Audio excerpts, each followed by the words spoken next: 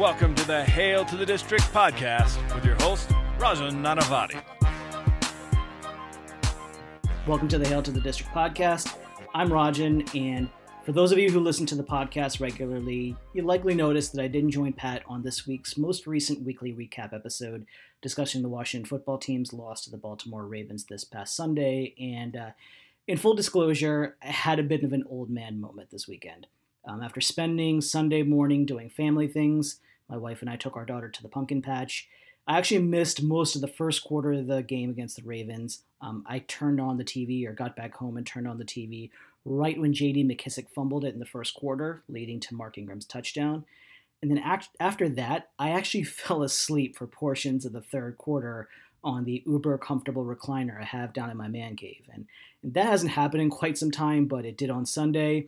I guess this was the game to fall asleep, if there was ever any games to fall asleep. But that notwithstanding, I watched enough of the game to get the general gist of everything.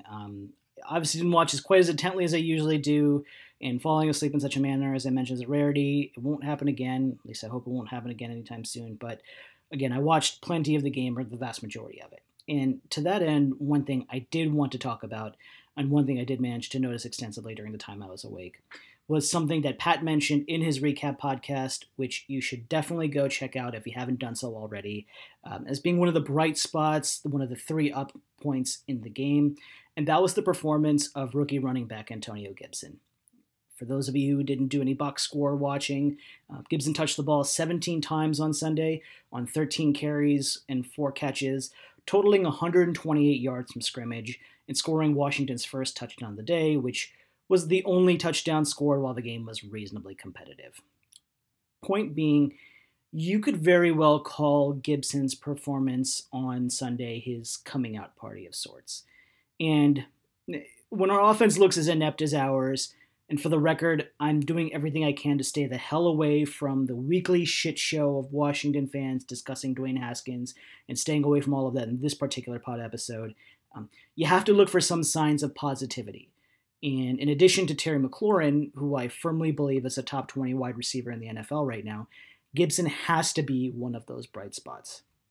Case in point, for those of you who place any stock in Pro Football Focus's grades, and being honest, I actually do buy into a pretty substantive extent of what they say in their grades, Gibson finished as the third best offensive rookie overall in Week 4. Now that's all well and good, but what really caught my attention was the fact that Gibson was ranked as the second highest running back entering Monday Night Football, behind only Dalvin Cook through the first 4 weeks of the season.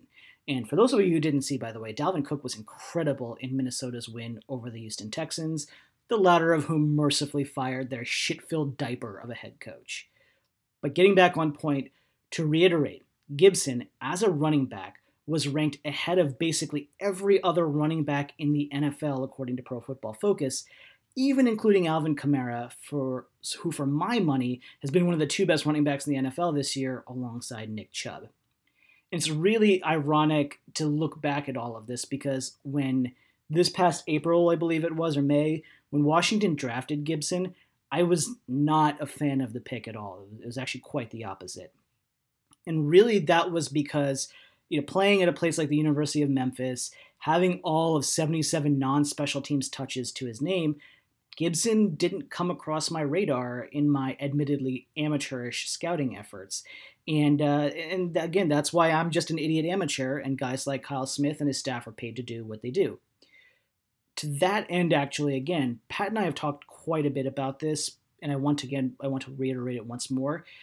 Gibson's early success so far to this season and the promise that he's shown is actually a testament to the alignment between our coaching staff, who basically help set the wish list of things that they want on this team, and a personnel department who, by and large, was able to deliver on much of that list, or some portion of that list, at a reasonable value. Case in point, Gibson being a mid to late third round pick. And that level of synergy, pardon the business cliche, is not that common in the NFL. And if we want any proof, we need to look no further than the 2019 draft itself, when an organization saddled a coaching staff with Dwayne Haskins, and the latter of which didn't want a quarterback and didn't want Haskins in particular. And look where we ended up right now. to have that level of connection is so important. To have those two parts of the team walking in lockstep is just so incredibly rare, and it's so nice to see for an organization as dysfunctional as ours. But getting back to Gibson, in regards to the player, at 6'1" and 223 pounds, Gibson displays a rare level of quickness and burst. He shows the ability to string together cuts. He has a knack for making big plays in the open field with the ball in his hands. And as we've mentioned previously in other pods, Gibson was legit clocked at 4.39 seconds in the 40-yard dash. You really don't see that combination of size and speed that often.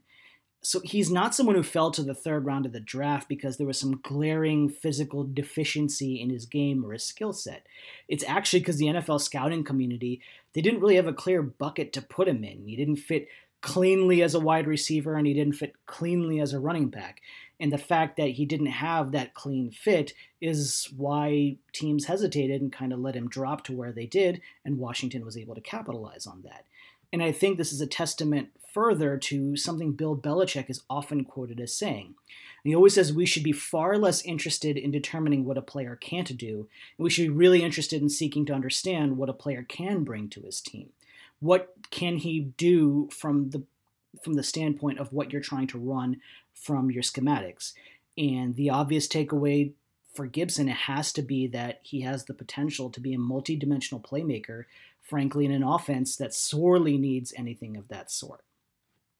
If you want to temper your expectations, if you want to be the Debbie Downer of sorts, you can point to the fact that Gibson's currently ranked 30th in the NFL right now, which is nothing to get super excited about.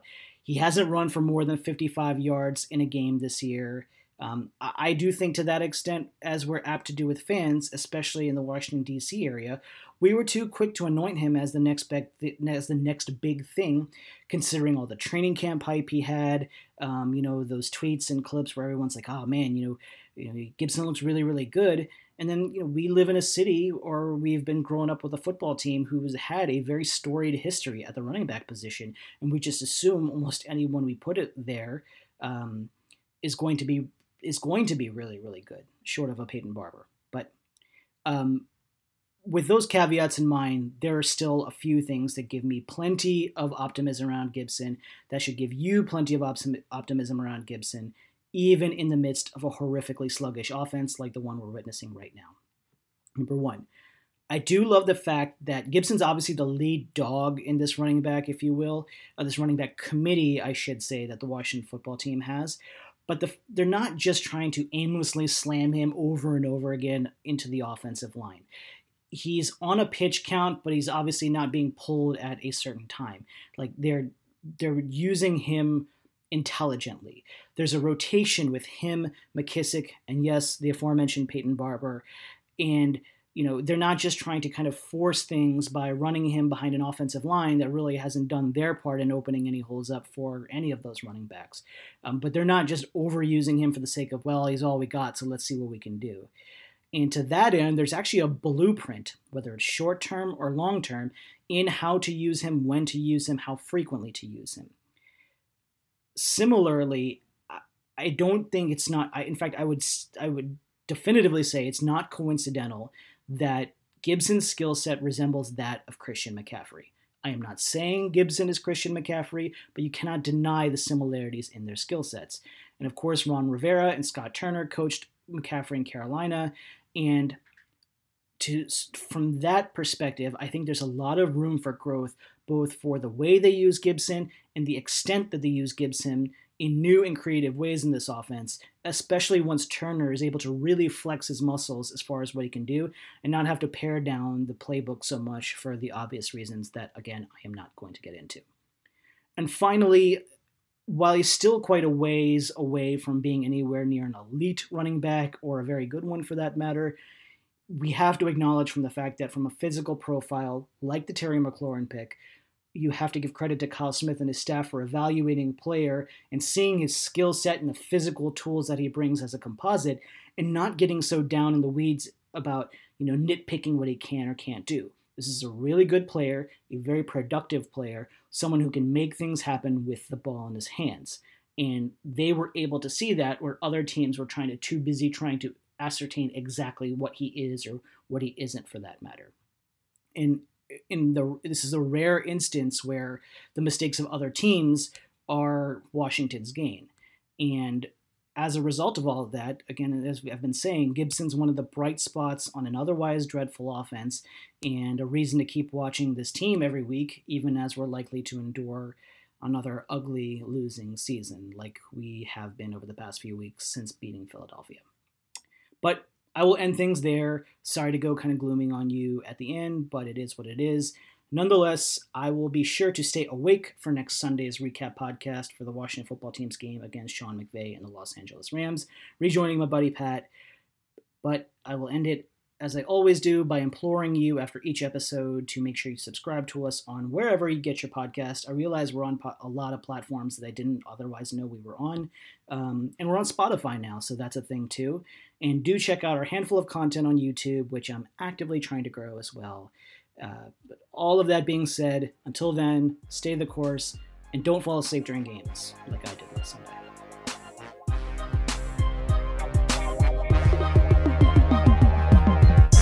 Thank you for listening to the Hail to the District podcast. Be sure to subscribe to us on iTunes or wherever you download your podcasts.